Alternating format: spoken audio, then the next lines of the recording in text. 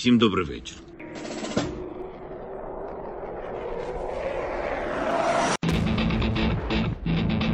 On behalf of the brave.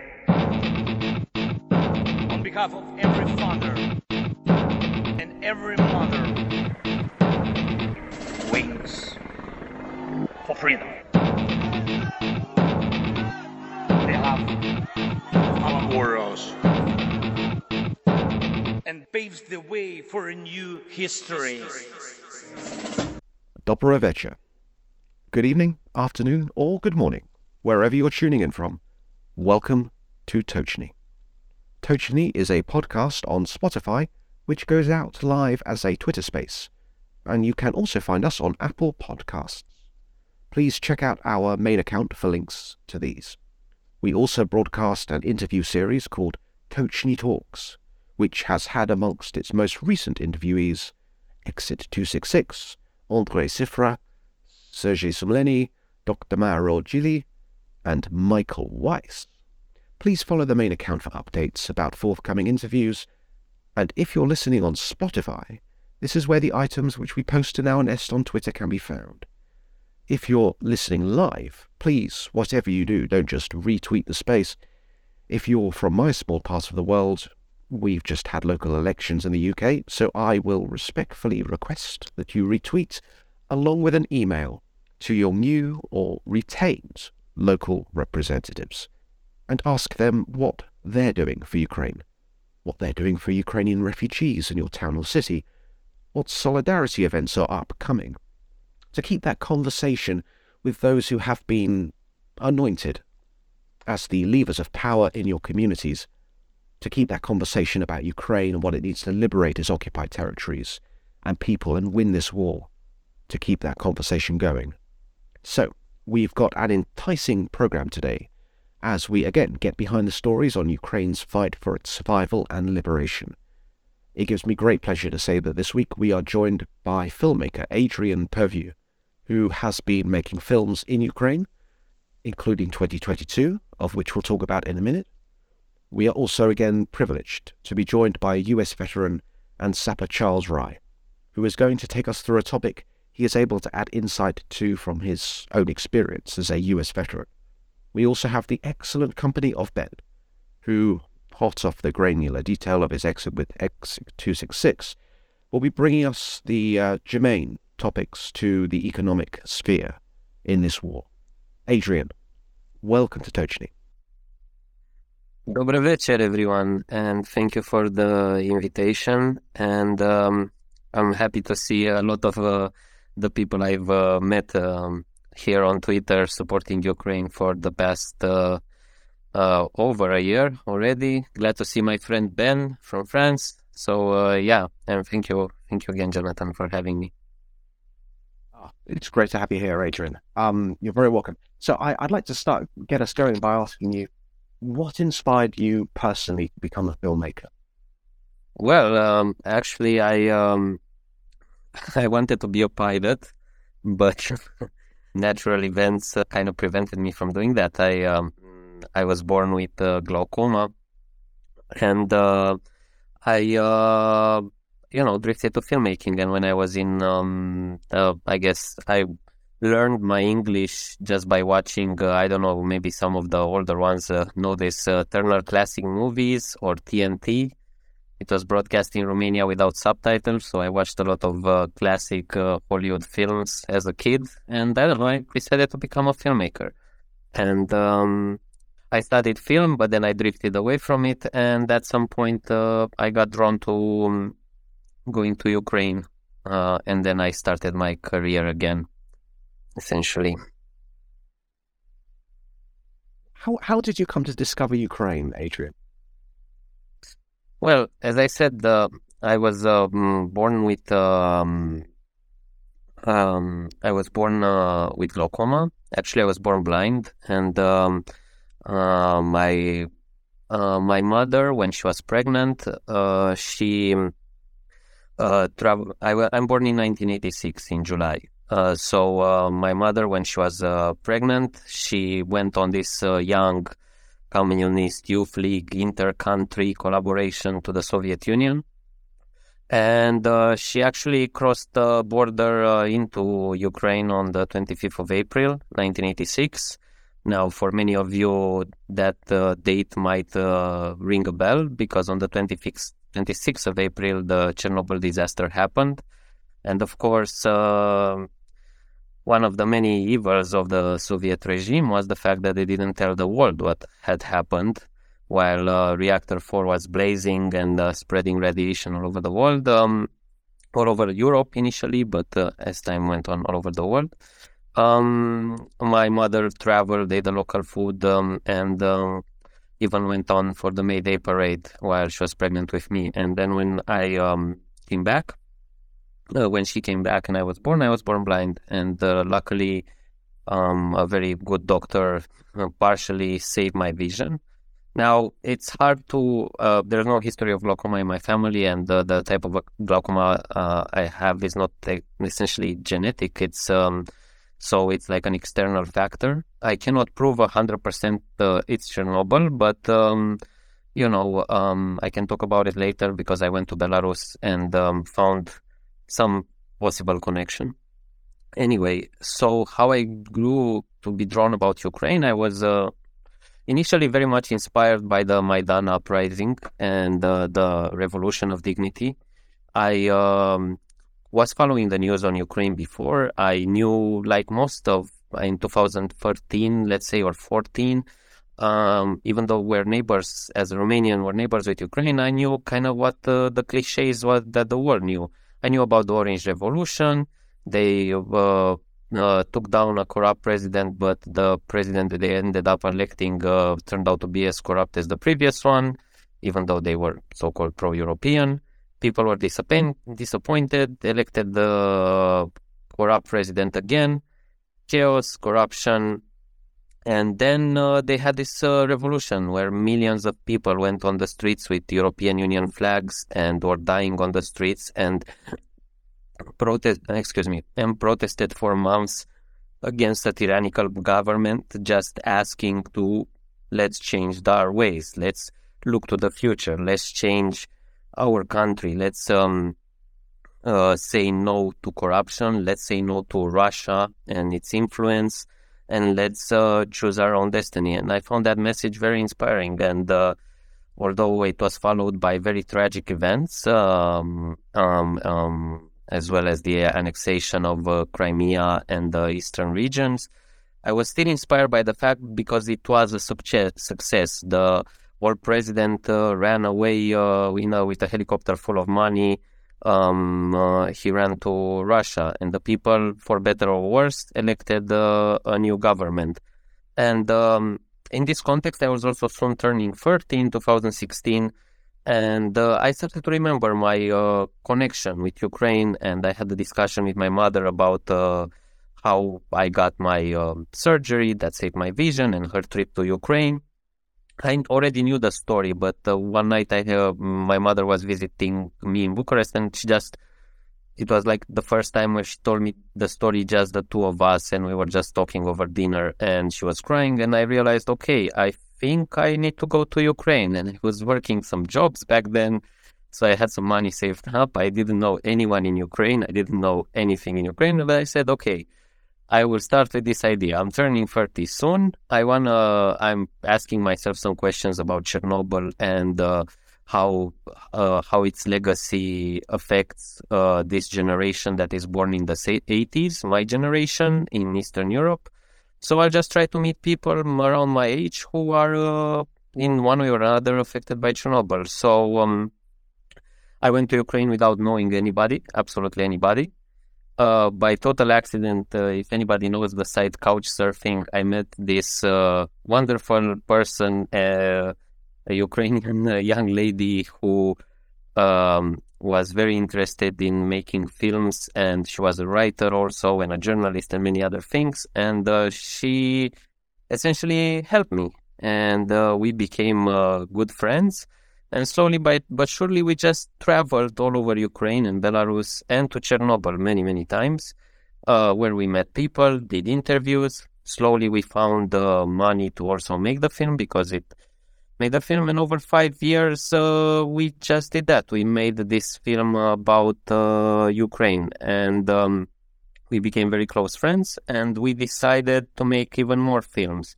And the film about Chernobyl came out in 2020, and it traveled a little bit around the world, and we got some awards. And I think it's, I mean, I shouldn't say that my own film is good, but I'm not disappointed with it. Let's put it that way. and then I... Sorry, I got it. It won the 2020 Odessa Film Festival. You've just described how you had your family's own connection to the Chernobyl disaster, and you were drawn to Ukraine for answers, and you found a nation fighting to escape the empire that used to occupy it. So, could you maybe touch upon filmmaking before the full-scale invasion of 2022? What kind of challenges were involved, and what was it like to make films in Ukraine during that time? Well, I should also mention that after this film, I also decided to move to Ukraine because to me it was a very because we are making the film over 5 years. I was just traveling back and forth between Ukraine and Romania. So after so in 2020, when the film was finished and launched and everything, I decided to move to Ukraine, and with my creative partner Helena, we directed the film together. We decided, okay, we're gonna make more movies here. So that's our story. But as I connected with the community, making films in Eastern Europe in general, it's definitely an endeavor of passion and of love, because it takes a whole lot of, and especially documentaries, because making films takes talented people, takes a lot of money, and it takes a lot of work. And unfortunately in Eastern Europe, it's still pretty difficult to finance films. There's not a lot of money for it. You gotta find money abroad. That's usually why also production times last a long time. So that's a big challenge. Nevertheless, in spite of all of these challenges, the Ukrainian cinema, I think, was after 2014 was going through renaissance in a way. There are many excellent directors of both fiction and documentary who made films that traveled in Cannes, Berlin, Sundance. Ukrainian films got nominated for Oscars. It was something was happening with the industry in a way that it was still tough. It was still tough to gather money to do your films and everything else, but the community was getting very strong and talented, and they were expressing the voice of their nation. And in a way, these aspirations that I talked about earlier, of wanting something better, of wanting something that is not the legacy of the Russian Empire, Soviet Empire, whatever you want to call it, because in my mind, the Soviet Empire, Russian Empire is essentially the same thing with a different branding. You could see that also in the creative arts and in cinema. So you could see you could see that the films they were making were speaking about their wish for something better. Of course, there were many films focused on the war because the war started essentially in 2014. So there were many Ukrainian filmmakers making films in the Donbass and making films with displaced persons. So there was this big trauma on the country that was going on for 8 years until the full-scale invasion, and it was explored in cinema. But there was also many creative works, many comedies. So in spite of the financial difficulties that essentially all Eastern European countries face when it comes to cinema, the industry was flourishing. And I was happy it's one of the reasons I moved, because I was seeing a lot of talented people that were doing great things, and I wanted to be a part of it. During this war, we've seen Ukrainian filmmakers give their lives, or had their lives taken from them. Hanna Bilobrava and director Mantas Kivadaitis in Mariupol, and of course the Kazan Philharmonic conductor Yuri Karpatenko.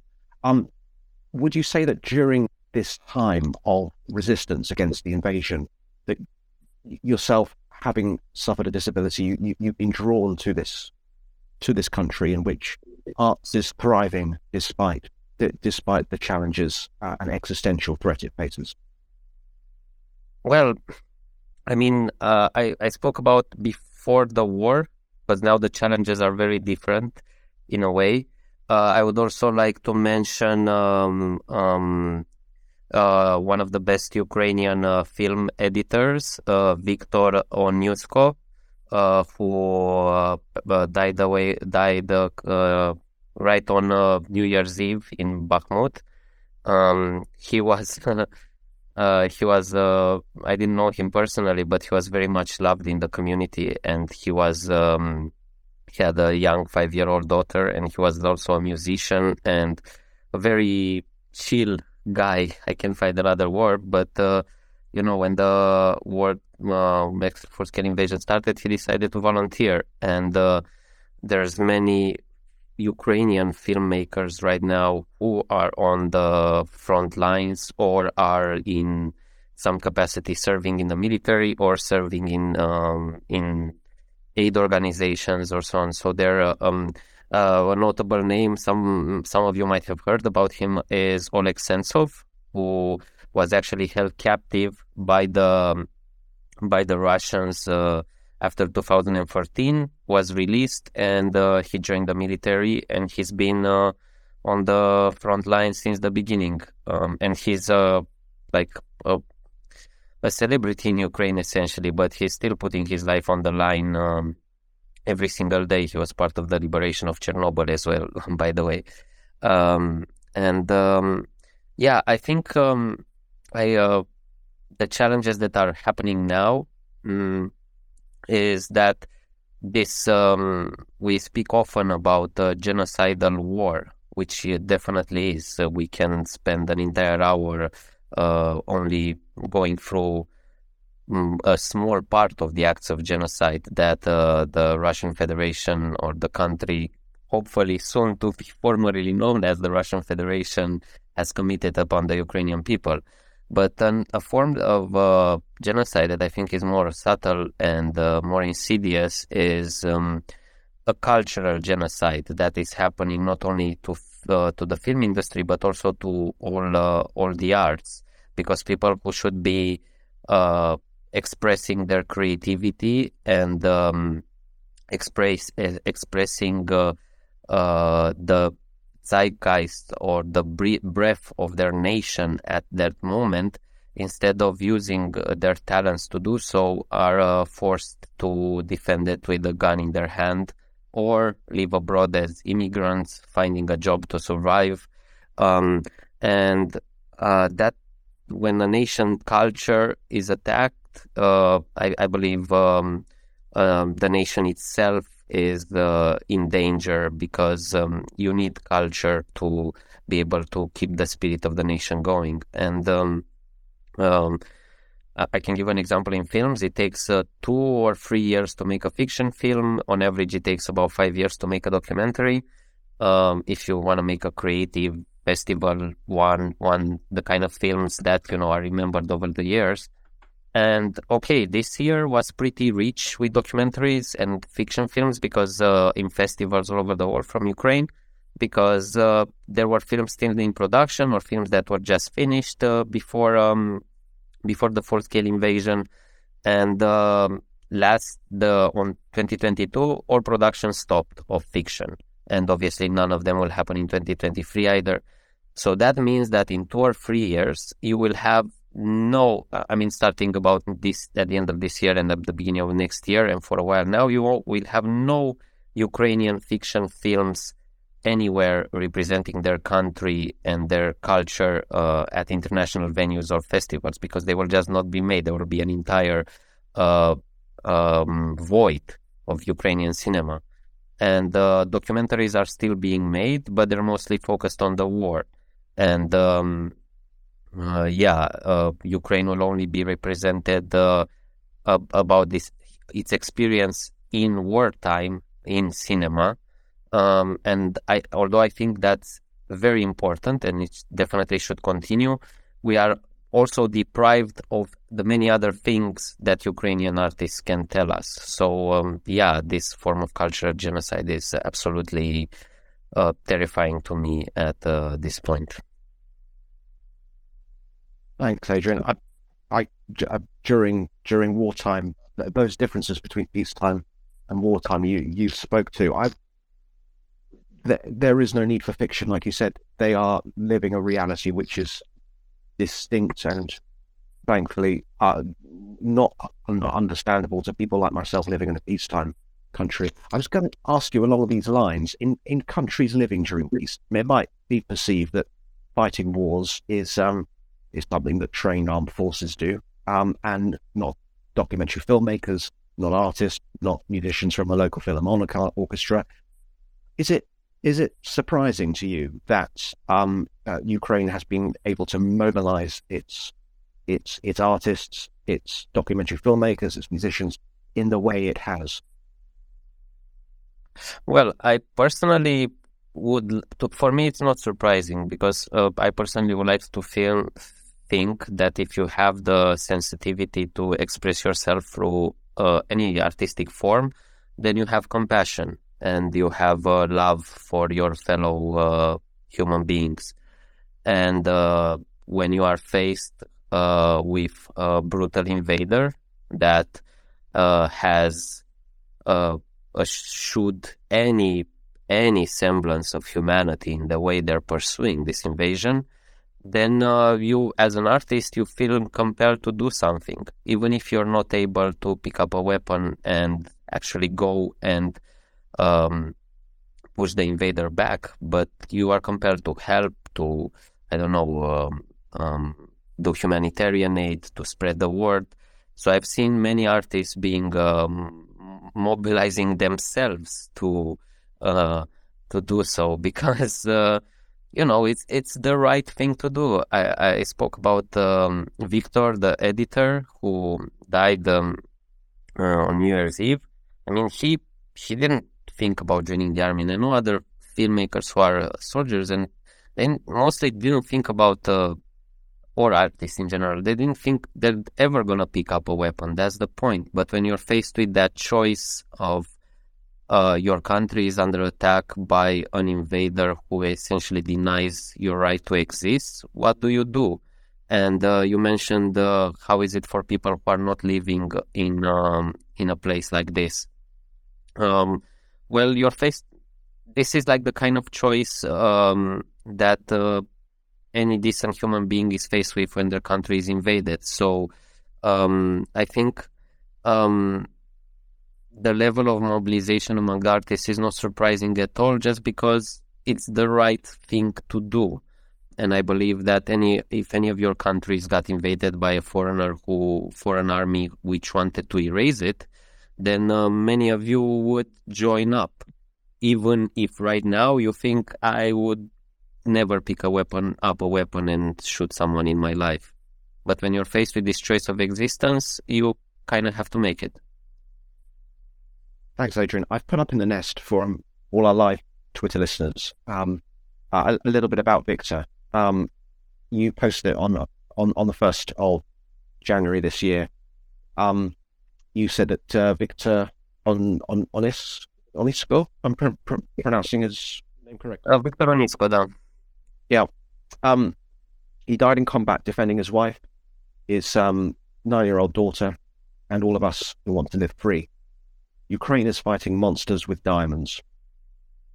I didn't know Victor personally. I just knew that kind of person where people, you just know him by that kind of person that inspires others. Is the kind of person I always strive to be, but I've never. And I still think I have a long way to go. But that kind of person, you don't have to know them, but you know that they inspire so many people. And I saw pictures of his funeral afterwards and the party, because he wanted a party when he died. He didn't want people to grieve for him. Of course, people did. And he gathered so many people from all over. Many of my friends from Ukraine were there, and it's that kind of person that magnetizes an entire community. And that's why I said Ukraine is fighting monsters with diamonds, because what is Russia sending? It's sending rapists, criminals, drunkards. It's sending the dregs of their society. If Russian society can have any dregs, I mean, if I get really into it, but let's not go there just yet. And Ukraine is sending its best. It's sending the people who are fighting for the ones they love. It's sending, as you said, the philharmonic players, artists, painters, university professors, doctors, and Ukraine is fighting monsters with diamonds. That's how I feel, and that's how I feel. They need so much support, and that's why I'm angered when I read the reactions in the Western press or Western people who have become disconnected from this. Like, why should I care? Of course you should care, because it's literally, since World War II, I definitely believe that this is a war where it is a clear choice between good and evil, and Ukraine is the good. With the deaths of so many filmmakers and artists in Russian captivity, with this trend seeming quite deliberate, why do you think Russia targets Ukrainian documentary filmmakers, Ukrainian philharmonic conductors? Well, I'm not sure it targets them in particular, because Russia is targeting everybody. It's targeting women and children. It obviously, from just seeing Mariupol being leveled, Bakhmut being leveled, all these other cities in eastern Ukraine being leveled, we can understand that they are not targeting individuals, they're targeting an entire nation. It's a form of genocide. But we also saw Russia burning a lot of Ukrainian books, and we also saw Russia looting museums. So even though they are targeting everybody, I do believe that it is an essential part of their war goals to erase Ukrainian culture. And and to achieve this goal, they, of course, killing people who contribute to this culture is essentially one of the means that they are achieving this goal. I do believe they won't be successful. I believe that Ukraine will come out even stronger out of this, because it has inspired a lot of other people to tell stories. Because I've been talking to people who are soldiers who never picked up a camera but made films, or started to record, or started to express their thoughts in writing. So Russia, tragically, is killing a lot of Ukrainian cultural figures right now. But I think this will only embolden Ukraine to have a rebirth and reconstruction unparalleled to what we've seen since World War II in Europe, just because their spirit is so strong, and there's no amount of people that Russia can erase to erase the Ukrainian spirit. Thank you, Adrian. I think that the Russians' attempts to prevent the recording of their crimes by Ukrainian and other filmmakers is evident, and the heroism that of people like Victor that you've outlined has been very moving. Thank you.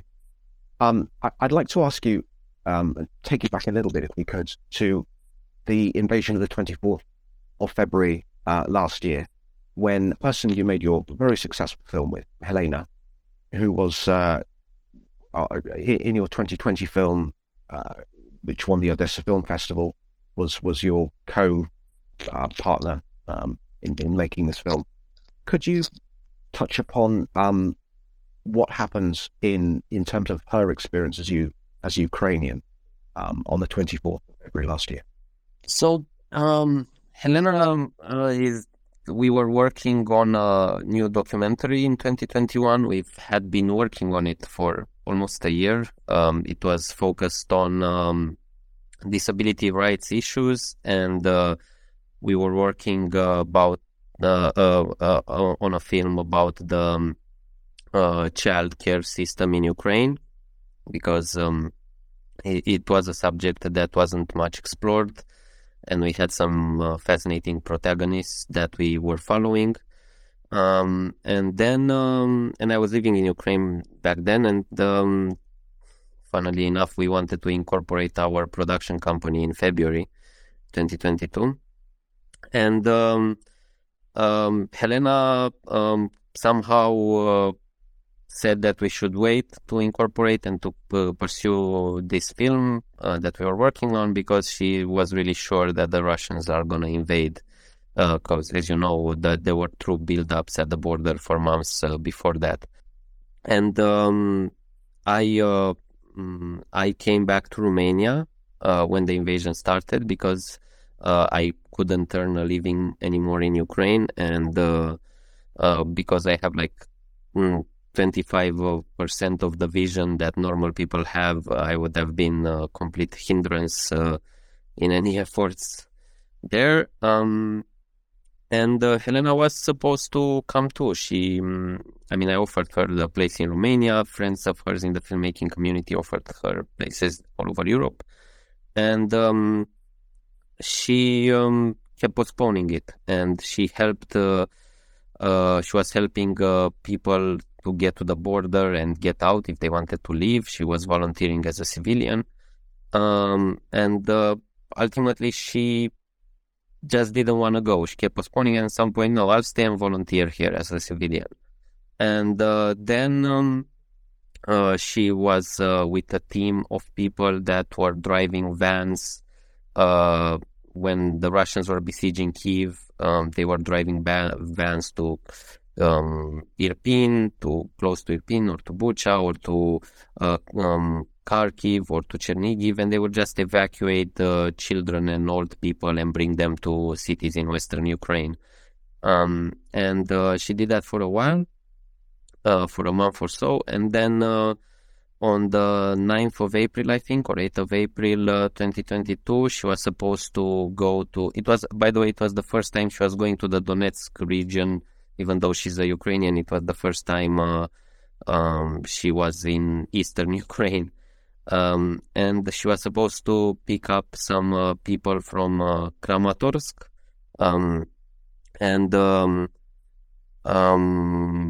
She got to the Kramatorsk train station shortly, just under an hour after that rocket attack that killed 51 people.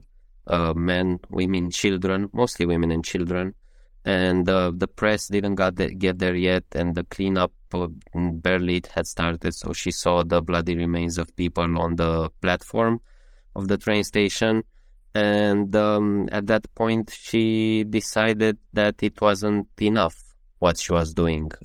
So she decided to volunteer for the Ukrainian National Guard.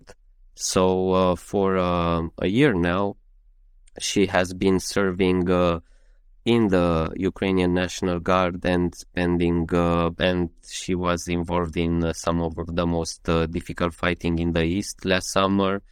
Her unit was in Zolote, and they held on for quite a while. Her unit was the last unit to leave that city.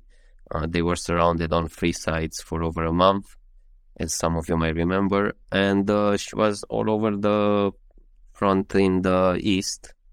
And yes, she was a girl who liked to dance, who was learning French, who was pursuing a career as a filmmaker. It wasn't like she had never shot a weapon before. She had never picked up a weapon before. She has zero military experience and zero interest in the military before the full-scale invasion. And now she has been a combat medic and then and a soldier for over a year now. That's her life at this moment. That's really inspiring, Adrian. I mean, this war has seen Ukrainian filmmakers forced out of necessity, like you just described, and duty to their loved one's country, to fight and defend for their country. So the impact that you think this is going to have on filmmakers in Ukraine in the future, what kind of future do you think that will look like for Ukrainian filmmakers currently fighting? Obviously, Derek, I mean, I've been going back to Ukraine since the invasion started to bring different supplies, help Helena out with different supplies and some of my friends there. And by talking to them, it's none of us can understand. I know we have some veterans here, and or maybe there's people who have veterans in their family. No matter how much you care for someone, you will never be able to understand their trauma experienced in a war zone. Nobody will be able to understand what these people have seen there. So many of them will have to go. First of all, their biggest challenge is to be alive or to come back without a missing limb or with a debilitating injury. And then, even if they are unscathed physically, they will live with all of this for an entire lifetime. And the only people who will be able to fully understand them are the people who were there with them, or people who have seen the things that they have seen. So honestly, I have no idea how these filmmakers will tell the story of their country and how they will contribute to their country. Because the truth is, some of them will be lost by this. They won't be able to, nobody will be able to return to normal. Some of them maybe will not work again, but maybe a few will find new strength to tell, to have a profound perspective on their country. And also they fought for it. They've sacrificed for it. So I'm sure some of them will have an interest in making sure that Ukraine in the future is going in the right direction, and it's going to become the country that they fought for, because they fight for their homes and their families, but they're also fighting for their hopes that their country and their homeland will be a better place. So I don't know exactly how they will be after the war because all of this, but I'm sure that if they will make films, it will be their voice will be essential in the reconstruction of Ukraine. Thank you, Adrian. We very much appreciate you saying that. I'm going to put a quick shout out to anyone who has any questions for Adrian here. Please do request the mic. It's in the bottom left-hand corner of your screen. You're very welcome to come up and ask a question to Adrian on the topics discussed, or any questions on the topics that you're here discussed on Tochnyi this evening. Ben, please go ahead. Good evening, everyone. Good evening, anyone. Good evening, Jonathan. Adrian, thank you very, very much for talking to us today. You have such a powerful voice, and say so about an artist, but a well-structured speaker. It's pretty moving to listen to you. The question I had was, I'd like to know if you could share with us some of the ideas that are fusing through your brain, or have been fusing through your brain over the past year, for the past 14 months.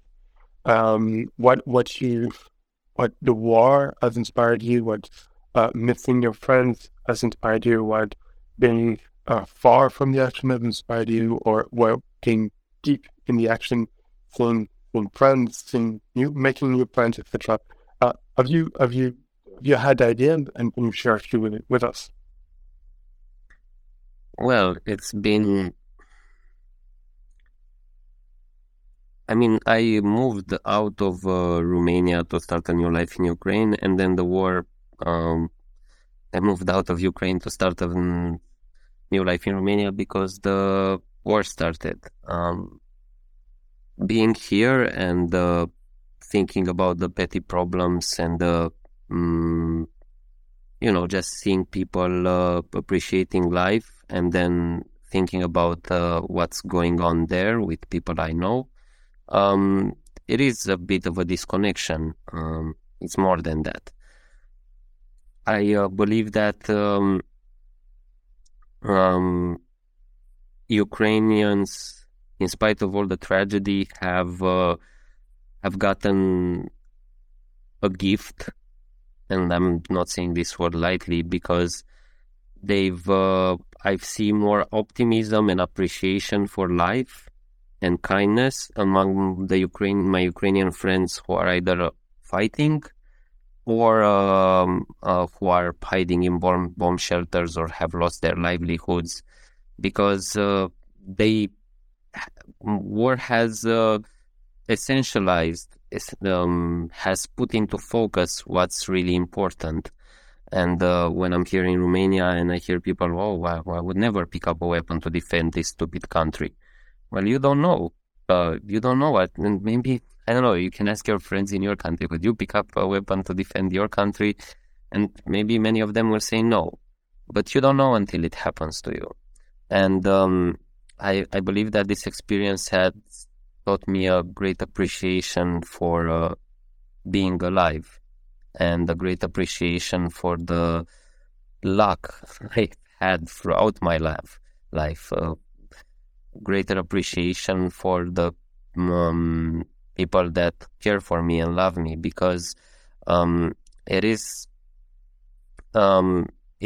so easy to fall into, to lose yourself, to fall into a default mode where you live life without thinking, without caring. And I must admit that I myself often fall into that. But I believe that seeing this much pain and violence, but also so much love inside of Ukraine, it has put things into perspective for me. As for ideas of films, right now it's hard to focus on a personal idea of a film, but it has inspired me to be focused on working with Ukrainian filmmakers. I'm working with Helena now on a documentary she's making about her experience as a soldier there. So I believe that, okay, I cannot pick up a gun, I cannot fight, I don't have a lot of money to send, I don't know, I don't have any medical training, I actually don't know how to do many things, but I know how to tell a story and how to make movies, more or less, and even that I'm not, I wish I would grow even more. So I'll try to use that to contribute to helping Ukraine, and I have friends who have medical training and are volunteering as paramedics. I have friends who are good at fundraising and sending things. I'm speaking about foreigners now, or people who are not Ukrainians, and they're doing so. This is my way of contributing in a way. I don't know what the impact will be, but it's also, I would feel guilty for not doing nothing, if that makes sense. It absolutely does. Thank you very much. You answered this with a lot of grace. Thank you very much. Thank you, Ben. But thank you, Adrian.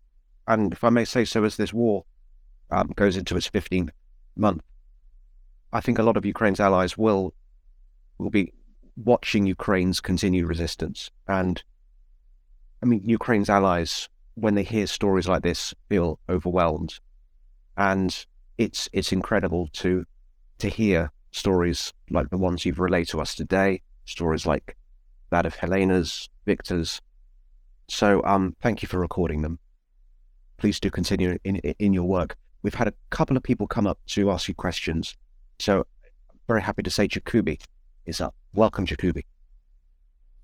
Thank you. Thank you for the film that you've created. I look forward to watching it. My questions are about your technical commentary about, any innovations that you may have encountered. Obviously, there's hardships making a film in a war zone, both, just with the technology itself and everything that supports maintaining that technology. But I wonder if there's any innovations that you've encountered that have made some of the process easier, and maybe innovations in networking with other filmmakers like yourself that have made some difficulties much more manageable. Thank you for the question. Well, when it comes to innovation, I mean, it depends on where you film. Because if you're filming on many people I know are not really filming on the front line or in combat, because then that's your focus of, your only focus is to stay alive, and you're not thinking about turning on the camera, microphone, and so on. So technically, the technology hasn't changed that much, but I would like to point out that, every soldier in Ukraine now has a GoPro on their helmet. Maybe not every soldier, but every other soldier. Doesn't matter. It's a $600-700 camera. Older ones are even cheaper, and everybody puts them on their helmet. And I believe there are hundreds of thousands, if not millions of hours of footage of combat, of the front line, of life there. So there is a lot of material to tell these stories. But it's also important to understand that the combat is not everything. We are repulsed as human beings by violence, and there is only so much violence you can show before people are put off. And at some point you have to ask yourself, is war only about violence, or is it also about the people? And I believe that the most important thing is to understand the people who are fighting it, not to see, shelling, combat, people getting shot or treated for their wounds. But on the another part of your question about the networks, I was happy to see that the filmmaking community abroad has mobilized to help Ukraine. Many Ukrainian filmmakers have gotten emergency financial support because they lost their livelihoods. There are networks, many of the film festivals and big film organizations in Europe and cultural organizations have started initiatives to finance Ukrainian projects or to support Ukrainian filmmakers. They're also sending equipment. Last year I went with a big backpack of SD cards, batteries, microphones, GoPros, and hard drives, different accessories for Ukrainian filmmakers. So there is like this widespread network of support, and also film festivals have been featuring Ukrainian filmmakers and Ukrainian films. My only worry is that this support holds, because there is some, I hate to use the word fatigue, but it was wonderful that the support happened in 2022 and is still happening to some degree now, but I've seen it wane in the last few months, and I am worried that as this war drags on, support for cultural workers will be diminished. But for now it is holding, and I'm happy to see the mobilization of the European cultural community to support Ukrainian cinema. I hope that answered it. Yes, thank you very much. Thank you, Jacoby. Thank you, Adrian. That fatigue you spoke to needs to be acknowledged. It's a very important thing to acknowledge.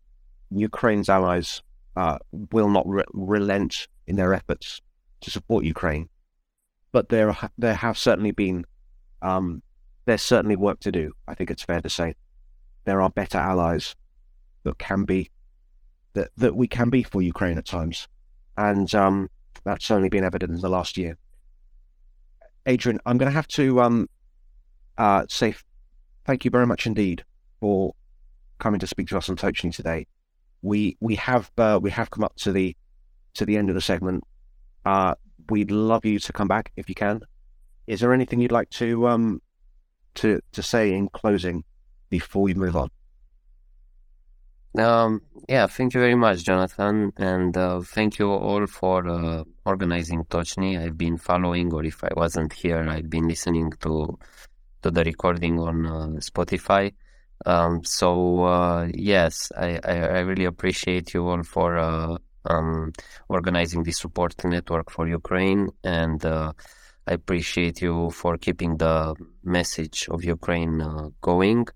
And yes, thank you for inviting me and allowing me the time and space to speak on this issue here with you tonight. So, I don't know, the times are tough. There are days when I open up the news or Twitter or whatever, and it feels like I'm falling into despair because the war is in its 15th month, as you mentioned, and more good people are being lost. And the world seems to go crazy at some point. But I always remind myself that there is a lot of love in the world, and there is a lot of love and support coming from Ukraine. I've literally had Ukrainian friends support me in times of desperation while they are facing a life and death situation. So it is important to keep having their backs. It is important not to lose hope. And it is important to keep help them. They have their own voice. Help them get that voice to as many eyes and ears as possible. So thank you very much, and Slava Ukraini. Heroin Slava. And please keep bringing those voices to us, Adrian. And thank you for the work you do. Please do check out Adrian's Vimeo. It's in the nest, and listeners on Spotify can find it on the main account. It's a great film, and I don't use that word lightly. As you heard, it has a personal context to it, and yeah, please do give it a watch if you can, and give Adrian a follow if you haven't done already. So moving on to our military segment, we have our wonderful US sapper veteran, Charles Rye. Charles, I hear you've got a very interesting topic, one which is relevant to any potential forthcoming Ukrainian offensive. Yeah, thanks, Jonathan. The topic for today is about Russian tactics or Russian approach to urban warfare. We won't get too much into the upcoming offensive, what could happen, what may happen, how the Ukrainians will approach it. But what we will look at is kind of why what we have seen over the last couple of months, why it's happening the way it is happening. And with recent announcement, for example, that Wagner may be pulling out of Bakhmut, for example. We'll see whether that's actually a real statement or whether that's just some kind of maneuvering. But I thought today we could look at, how does Russian doctrine and how do Russian tactics approach urban warfare, and a little bit how that's different than what Western armies do. And we'll look at some current examples. So we'll also look at some past examples from last spring. And then we may refer back to the battles for Grozny back in the late 90s, last one was in 2000. So essentially we're going to approach this looking at it in three questions. So question number one is, why are they quote unquote taking cities? Why don't they just go around them? Why are they battling for Bakhmut every block? Why are they destroying Marinka completely? What is it in their decision-making process that that makes them do this. The second one is what does it mean for them to take a city? So when they look at, in taking Bakhmut, what does that actually mean in Russian doctrine, Russian decision making? And third is, how do they actually do it? What are the different types of tactics and different types of operations that they use? Now, the resources for this are primarily the Russian manual, specifically from the VDV, from the airborne. They're basically field manuals on urban operations. There are a couple of them, and that's kind of where the main resource is. And then, of course, all the examples that we've seen over the last several months. So, first question: so why are they taking cities? Why don't they just bypass them? Well, early on in the invasion, they did actually bypass a lot of cities, or try to bypass a lot of settlements, because they had the desire for speed, and the unit's objectives were not necessarily that settlement, that town, or that city, in as much as they were beyond that. And they did try to bypass several of them. Indeed, trying to take them on the move was actually not the preferred method at that time. Certainly they did. In Kharkiv, for example, Chernihiv, they had to try to take parts of them. They failed in those cases, but they tried to bypass them. Now, since the Russians have taken a more defensive posture, or the lines have stabilized since the Ukrainian counteroffensives last fall, they have really had to try to take the cities. One of the things that has really changed in this battlefield, or really been a wake-up call to the Russians, has been the effectiveness of the anti-tank guided missiles, things like the Javelin and the NLAW, which prevented them from using different approaches toward taking a city of driving in. We saw the ambushes that happened early on in the war, the effectiveness of the Javelin, NLAW, and others in destroying Russian mechanization, armored personnel vehicles, and tanks. And so therefore, they have to sort of take them in this way. Also, that means because of drones and artillery and accurate artillery by the Ukrainians, the Russians are not doing well in the fields. We see this, for example, in the attack, the assaults last month around Vuhledar, and even before that. The Russians, when they try to attack over open terrain, they are getting absolutely hammered. They're actually doing better in the city, and this is kind of quotes, better in the cities than they are out in the countryside. And if their goal is to try to attrit the Ukrainian armed forces, it works better in the urban areas, such as Popasna or any of the other ones, several Donetsk, for example. It works better trying to attack the Ukrainian armed forces there in the urban areas than it does in the fields. And finally, Russian doctrine has a really interesting thing in that it says specifically that some localities, some cities may have political significance, and that capturing them can apply a crushing psychological blow to the enemy and raise the morale of the population. So they really do see cities like Bakhmut or Severodonetsk as political items, not just military ones. This is a little bit different than U.S. doctrine as much in that you wouldn't see this kind of political, psychological blow aspect to urban warfare. Certainly, nobody can deny that it exists, but it's not really built into the decision-making process. So the Russians really want to fight in the cities for a couple of reasons.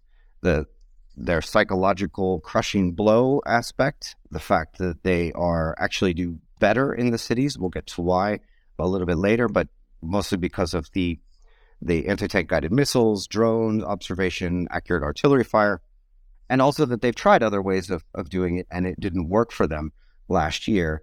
And even going back even to Grozny, they had a lot of lessons learned. They repeated several of the same mistakes again and are relearning them. The second question is, what does it mean for them to take a city?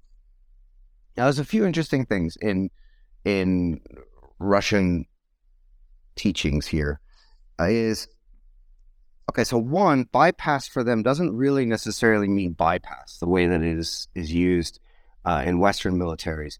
It actually more means like lay siege or to isolate. And isolating this is is an important part, but it's a little bit different than bypassing.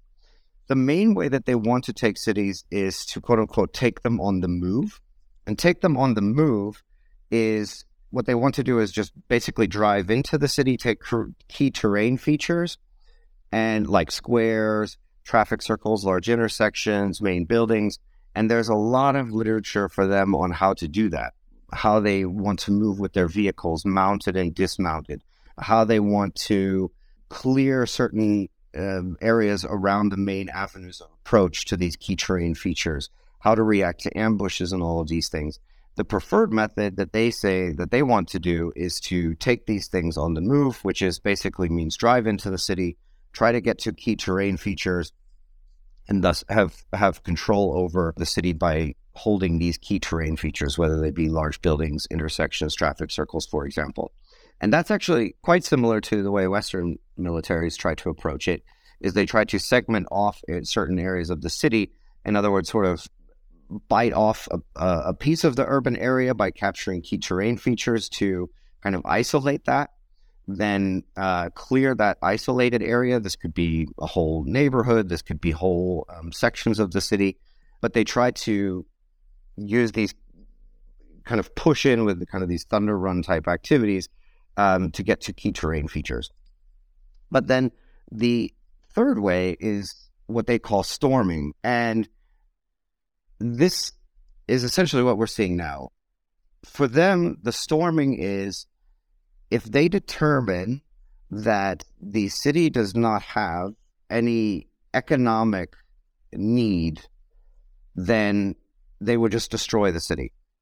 It doesn't say it in that words, but essentially what the manuals say is if it's determined that we do not need this city in the future, or this urban area in the future, then you should use lots of artillery, and you should do bombardments of the city and basically move through the city block by block to destroy the enemy.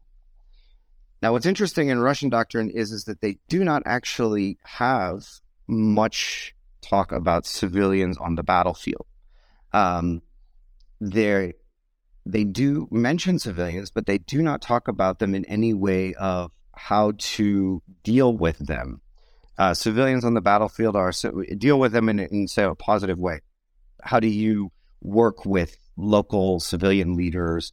Because they're not trying to do security operations. They're trying to actually just take it over and own it. So as we would expect, the guidance that is given on civilian considerations in urban warfare is minimal.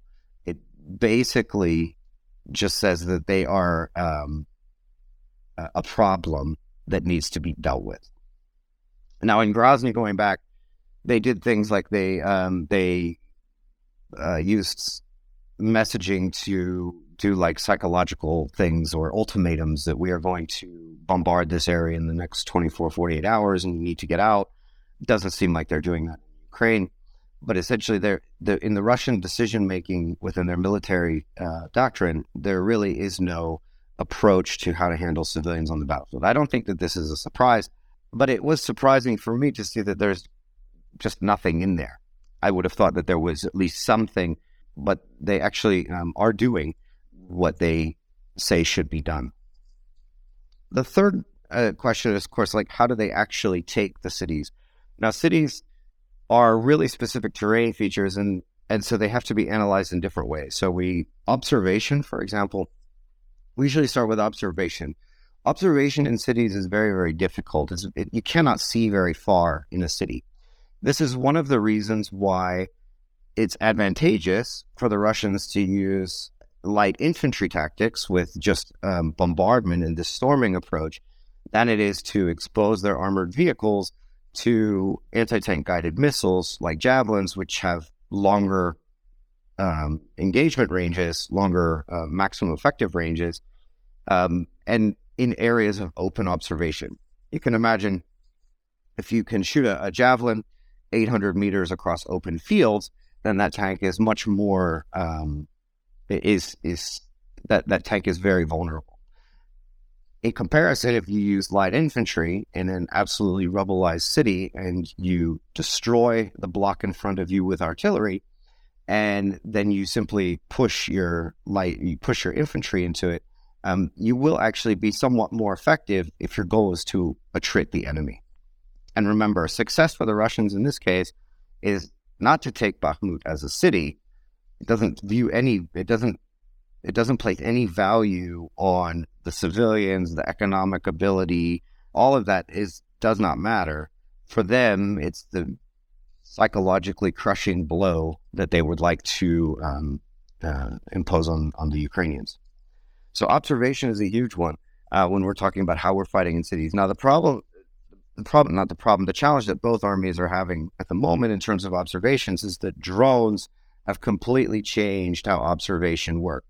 It used to be in urban environment without drones that you were really, really limited in how far you could see. Like I mentioned, you can only see to the next building, you can only see to the next house. If you are in a street, you may be able to see all the way down the street. But compared to being in farmlands, your observation is very, very low. Now, drones have completely changed that, which mean that Russian tactics of trying to use APCs or infantry fighting vehicles and tanks in urban areas is much less effective because now the Ukrainian drone operators can see the tanks way before they even they can see the tanks before the tanks can see the objective that they're trying to shoot at. So if a platoon of tanks and BMPs has an objective to provide direct fire in support of infantry on a specific building, the drones can see that tank before that tank can even get close to that building. So I think this is one of the reasons why we're not seeing a lot of infantry fighting vehicles inside of the cities. So that's on the observation side. When we're talking about cover and concealment, which is the next part of terrain analysis we look at, one of the things with simply flattening the city does is to remove cover. Now, it rubbleizes the city, so concealment is still possible, but it removes cover. Even going back to Grozny in 2000 and even stated in the manuals, thermobaric weapons, so like the TOS, is preferred in an urban terrain because a lot of buildings are made out of reinforced concrete, and these weapons are much more, in their minds, much more an effective weapon in urban terrain. So that's one of the reasons why we're seeing a lot of thermobaric weapons in Bakhmut or in other cities. This is nothing new for the Russians. This is actually how they are taught how to use those weapons, is in urban environments, to completely remove all possibility of cover for the defenders in that next block so that light infantry can then move forward. Now, an interesting question I didn't have answered coming into this was, in Grozny, one thing that they did is they actually used their artillery much more in a direct fire position, so not an indirect fire, like further away, but actually trying to get the artillery up close to the objective within a few kilometers so that they had line of sight. The reason why they did this was because it was easier to then coordinate and adjust fires. They didn't need to have the levels of communication to go back to adjust fires. Also, one thing that is a little different, but one thing that is different between the Chechen war and here in the war in Ukraine, the Chechens, their tactic to try to combat this approach was to try to get very, very close to the Russians and stay very, very close. So to hug them so that the Russians could not use their fires and air support as effectively without hitting themselves. In this situation, except for maybe in Bakhmut, in some of these areas, there is enough of a contested area between the two front lines. I don't think that the Ukrainians are actually trying to get up close to the Russians and try to hug them, because they're also using their own artillery and mortars to try to stop Russian advances. If we go then to obstacles, one of the things, obstacles being the next item of terrain analysis, cities include a lot of various different types of obstacles. Linear danger areas, such as roads and streets that need to be crossed. They have roadblocks, especially after they have been rubbleized. It's very difficult for vehicles to try to move through those cities in any aspect, in any effective way. There are also, most cities are built upon rivers, and these are linear obstacles that need to be crossed. You're not going to see as many minefields in cities just because it's more difficult you can't dig them into asphalt. You may see IEDs and other kinds of mine charges set up for ambush purposes, claymore mines, other things like that, which can be obstacles to mobility. But obstacles here is not really a huge part of what we're seeing right now, other than the rubble. You're not seeing a lot of engineer equipment and engineers being needed in these assaults, other than zappers to basically blow holes in walls to gain entry to buildings that are still standing. But again, with the approach of massive bombardment, especially using thermobaric weapons to destroy all defensive positions and then just move piece by piece, block by block into the city, that's not as much of an issue. Now, key terrain features is the next one. So typically when we talk about Western doctrine in urban operations, the planning would start with key terrain features. And they would say, okay, well, here is the post office, here is the train station, here is a major traffic circle. What we want to do is we want to push through down avenues of approach, assault that, hold it, and so therefore then we can start to divide the city into pieces and thus then control it. Also then engage with the civilians in whatever way is necessary to try to secure the city and make it so that the enemy can't communicate, can't move, all of these kinds of things. In the storming approach, the Russians don't look at key terrain features. I think even if we look at the Battle of Bakhmut, for example, things like the railway station are actually not as important to the Russians as they are to maybe Western doctrine, because for them it's just another building. The way that they prepare all of these assaults is that they number all of the houses, all of the buildings.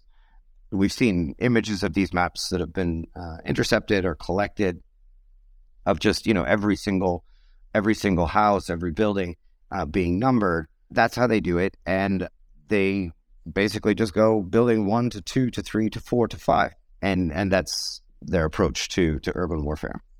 And the last one is then the avenues of approach. Now, one of the things that is very, very important in Russian approach to urban warfare in this storming part, so not taking it on the move, not bypassing, but this storming style of attacking a city or an urban area, is getting the foothold, getting that bridgehead into basically the first block of houses. So for the Ukrainians, it has been very important that they keep the Russians in the fields.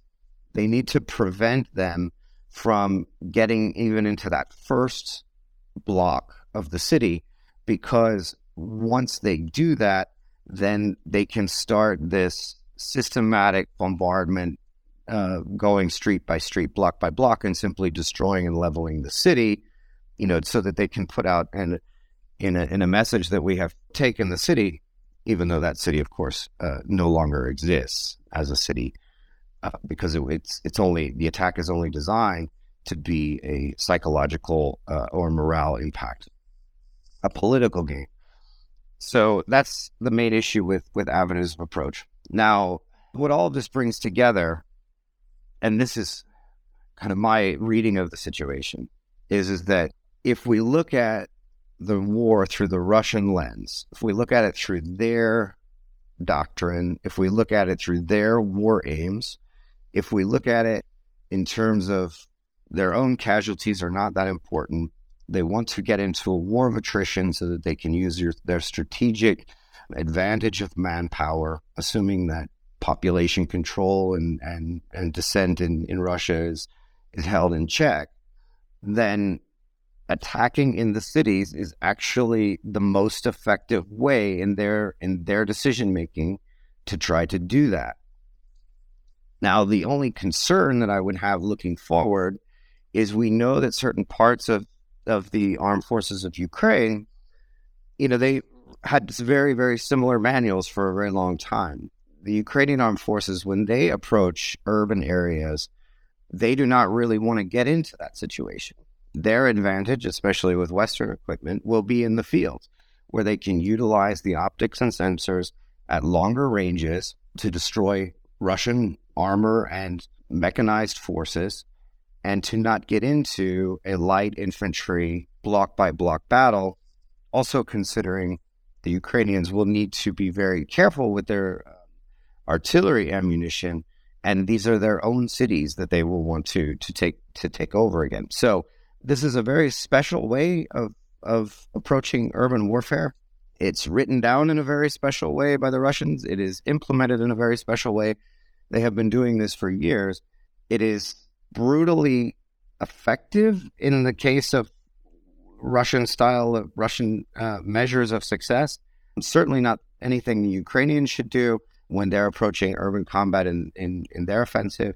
But that's kind of an overview of the Russian approach to urban warfare. If there are any questions, I'd be happy to take some.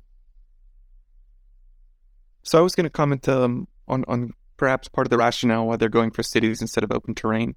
And you hammered on it with the political part. So my addendum to that would be that taking cities are places that are recognizable to the Russian public. I'm blanking on the name in Russian. They don't call it Bakhmut. It's Artemyevsk or something along that line. And that's a city that Russians know of. They've heard about it. When Russia takes it, it's a place they can point to and say, we took this city. We're winning. Taking some hamlet, taking open fields is militarily important. It's necessary. It's vital. But it doesn't win points. It doesn't give you anything other than, you can tell the next level supervisor, well, we've moved forward here. And someone with a military mind might take that seriously, but the political apparatus and the general public is not going to care that you took a field. They're not going to care that you slightly improved your position for the next attack because they don't know where that is. So I think you were dead on the money. To me, at least, I think one of the most important reasons they keep banging their head against the wall in cities is so that they have something tangible they can point to as a victory. Yeah, thank you. I definitely agree. I think what is often missed in this, and just to add to this and just to reiterate, is that I think also from a military perspective, from the Russian side, if we're looking at it from the Russian lens, is that actually these battles in the cities actually help them, are probably the best course of action that they have militarily, because when they have tried things with maneuver, and they tried them again in the winter offensive, mechanized maneuver and open terrain, they absolutely have been have gotten it handed to them. But thank you very much for the comment. Yeah. Any other questions or comments before I hand it back to Jonathan? I'm going to give a quick shout out to the audience, Charles, because I can see a lot of distinguished people in the audience tonight or today, whatever time of day it is for you. So anyone who would like to ask Charles a question on the Russian urban warfare tactics and what Ukraine might expect to encounter in any potential forthcoming offensive, please do feel free to request the mic. You're most welcome. Ben, please go ahead. Oh, thank you. Hi, Charles. I am only partially convinced by your explanation of why the Ukrainians are accepting the fight in the city. If I'm not mistaken, you're more or less implying that they shouldn't do it, and if they're doing it, it's because they're saying they've got some unreformed officers in the wrong place. If you were forced to find an argument in favor of fighting in the cities for the Ukrainians, which one would it be? Besides the political thing, I'm talking on a purely military level. Sure. We talked about this, John Ridge and I talked about this, I want to say about 6 weeks ago, specifically around Bakhmut, the Ukrainian decision-making. So today, I'm really focused on the Russian approach to urban warfare. So the decision on the other side, on the Ukrainians, of why did they stay? Why did they continue to try to hold these areas? And if we look, for example, in Avdiivka, for example, Avdiivka is a small town. It's much, much smaller than Bakhmut, for example. But the Ukrainians have done a very good job of not allowing the Russians to get that first foothold. The Russians haven't reached the first block of houses in Avdiivka. It's similar around the very, very small settlement of Volodar. I don't even think that could be that way. In Marinka, for example, it's different. The city is designed a little bit differently. It's a long, linear thing. And they basically just kind of caterpillaring their way from east to west. Why do Ukrainians stay? I would say they have made it clear over the last several months that they believe that militarily this is the best course of action for them, and that also politically it is the best course of action for them. So I'm not saying that they're wrong. I don't have all the information that they've chosen, but they did come out several times, and just recently there have been high-level visits to Bakhmut. This is an important thing for them. I will highlight one thing, that the urban warfare is a huge challenge on the soldiers. The psychological aspects of it are much greater than in other terrain environments. I think even within the Russian military, they said that after the Battle of Grozny in 1995, where they did something like this, 72% of the Russian soldiers had mental health issues afterwards. So for them, in the Russian doctrine, it says is that unit rotation and large amounts of reserves are needed when using these kinds of storming tactics. I think we've seen that and heard that on both sides in around the city of Bakhmut and Avdiivka and others, that units need to be rotated out and reserves need to be used to make sure that because the guys just can't. There's a limit to what a human can take. But yeah, so on the Ukrainian decision-making side, they've made it clear, but I'm not going to go too far into that one. Language? All right. Yes. I actually had a question regarding the Russian approach to urban combat on the defense. Thus far, we haven't really seen them commit to an attempted urban defense outside of potentially the area around Liman. Can you see that changing should the battles persist into areas that have now either been more recently held by Russia or held by Russia since 2014, such as either Severodonetsk or the city of Donetsk itself? And is there anything in their past actions that could possibly inform their future ones? Thanks, Language, and also I'd like to say, hey, it's great to see the messages from you from Ukraine. I hope that all is going well, and thank you very much for supporting the people there. Yeah, best of luck. It's great to hear your voice. Yes.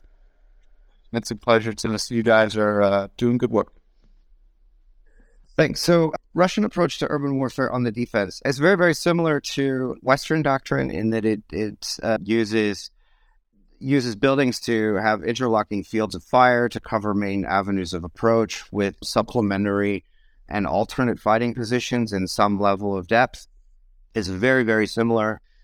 The main thing that is mentioned much more that you would not find in, say, a U.S. field manual would be the booby traps. That's prominent. It's mentioned several times in their urban tactics at the lower unit level. There is less in terms of movement, like dismounted movement in urban terrain. Is very interesting because their doctrine is it's kind of what you would expect from a Russian military, is very heavily based on mechanized forces. So like, how do you use BMPs and T-72s in an urban environment? And it's also fires heavy, like on the storming side and also in the opposite direction. But at the lowest level, at the platoon, squad, company defense level, it's very much similar to what we've seen in the U.S. manuals. I think that they will have difficulty they were going to have to find something new, because this mechanized aspect to both their offense and defensive operations in urban terrain has simply not worked at all. We saw it early on with the NLAWs and the Javelins. It's going to be in the opposite direction when they're on the defense. They have not been able to. Survivability in armored vehicles in urban terrain for the Russians has been horrible. That will be the same for them. They're going to have to come up with something new, because all of their stuff was written before drones and written when the RPG-7 was the most effective thing on the battlefield. But essentially, to answer your question, sorry, their defensive tactics are very, very similar to Western ones. Company defense, in-depth, interlocking fields of fires from buildings with good observation, covering avenues of approach. and then supplementary and alternate positions to fall back into counterattack. They do have a mobile defense theory in urban terrain, but it's basically a paragraph. It doesn't actually say how to do it. It just says that it exists. So there's a follow-up, if I may. Are there any lessons that you believe the Ukrainian military has learned, or we as Western observers have learned, in ways to exploit the Russian heavy-handed focus on this one aspect of urban defense in any urban assault operations? Well, I mean, if we look back at the two counteroffensives that took place, the Ukrainians did an outstanding job of avoiding urban combat at all. There was no fight in Kherson city itself. That may be a situation-dependent thing, of course, is on the river, supply lines had been interdicted, and so on. And the Ukrainians did a very good job in Kharkiv in terms of bypassing. They basically, where was that Irpin, where they just set up blocking, or Izium, they just set up blocking positions outside of the city, and just annihilated the Russians as they fled. They avoided going into cities. That also, though, because of their bypassing, that was one of the reasons why, they reached a point of friction. They just couldn't go any further in the north there. So we shall see. But if the Ukrainians stay true to form, they will try to find ways to not get into this slugfest in the cities, where a lot of their advantages in technology, command and control, planning are sort of nullified. Thank you very much for the question, but I see that we're out of time because we do have one more segment, and so I need to hand back to Jonathan. I apologize if we ran over a bit. Thank you, Charles. Thank you, language learner, for all you're doing in Ukraine. It's a pleasure having you here today, sir. We're going to move on to Ben, who's going to give us some interesting economic developments. Ben, what can you bring us? So, good evening, everyone. Again, hello, language. So I'm feeling terrible to interrupt that very interesting back and forth. I will do my utmost to make it worth your while. So today I want to talk to you about, and I want to begin with talking about that great American philosopher of the late 20th century called Mike Tyson. In his most famous quote, as you know, he said that you have a plan until you get punched in the face. And so today I would like to speak about plans. And first of all, as so often before, I'd like to speak about the one which is almost a plan of plans these days. It's the sanction against the oil sector in Russia. You all know it. It was passed by the G7. It's extremely cunning. It bypasses most of the issues that such a decision may pose to the world economy by just saying, "Oh no, we allow Russian exports, but we put a price cap." This sanction system rests on one thing, which is the possibility to deny to the Russians, first of all, the access to European and American financial services, then to European and American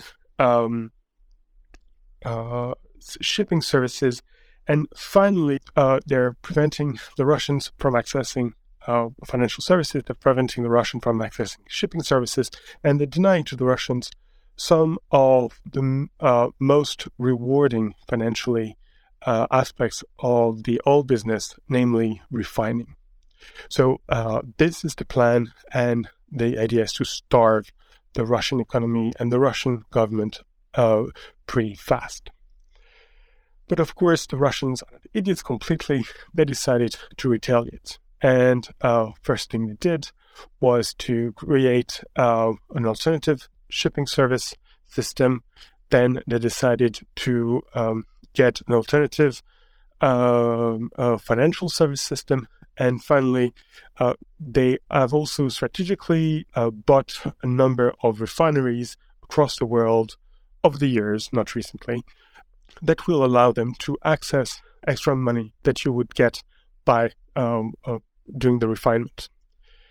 But there's just one issue that the Russians have to solve to put this plan into action.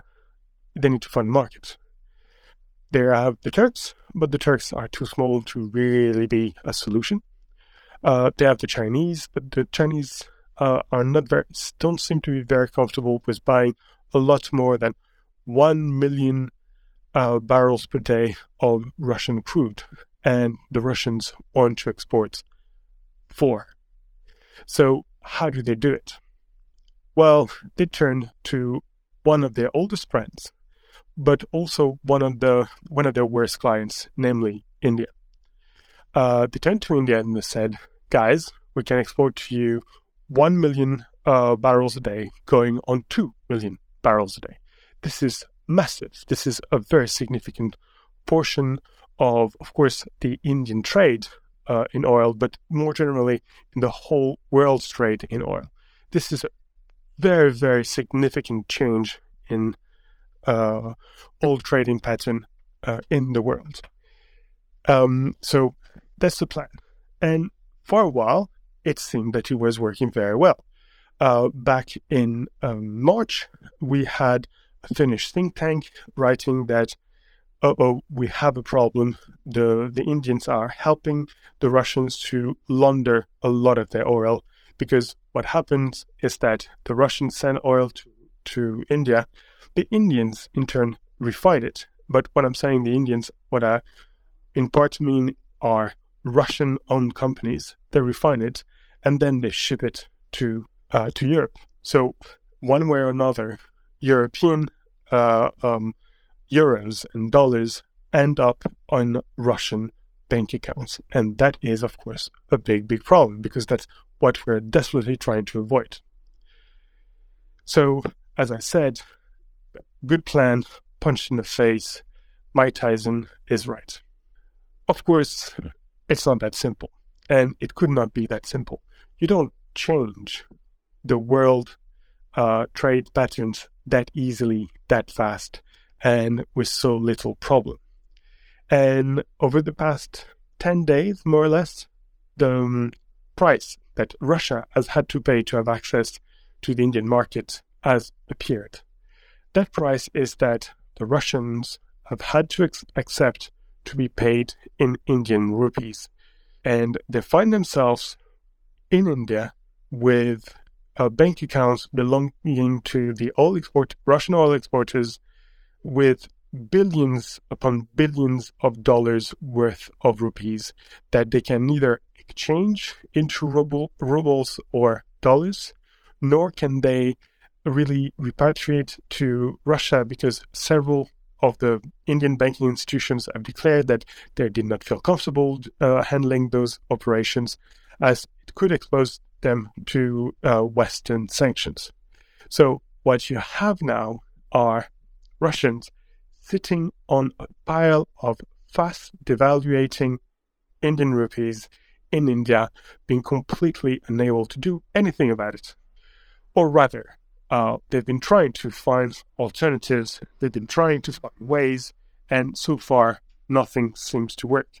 They've been trying, for instance, to find barter trade that they could do and they could use to replace the currency.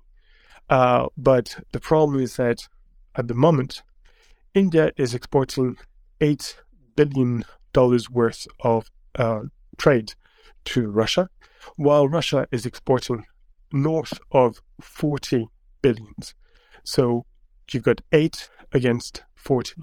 That would imply that India find a way somehow to quintuple its exports to Russia, which is slightly complicated because the Russians don't eat that much rice, and there's only so much tea that the Russians can drink, and there's very, very few other things that the Indians, A, can, and B, are willing to export to Russia.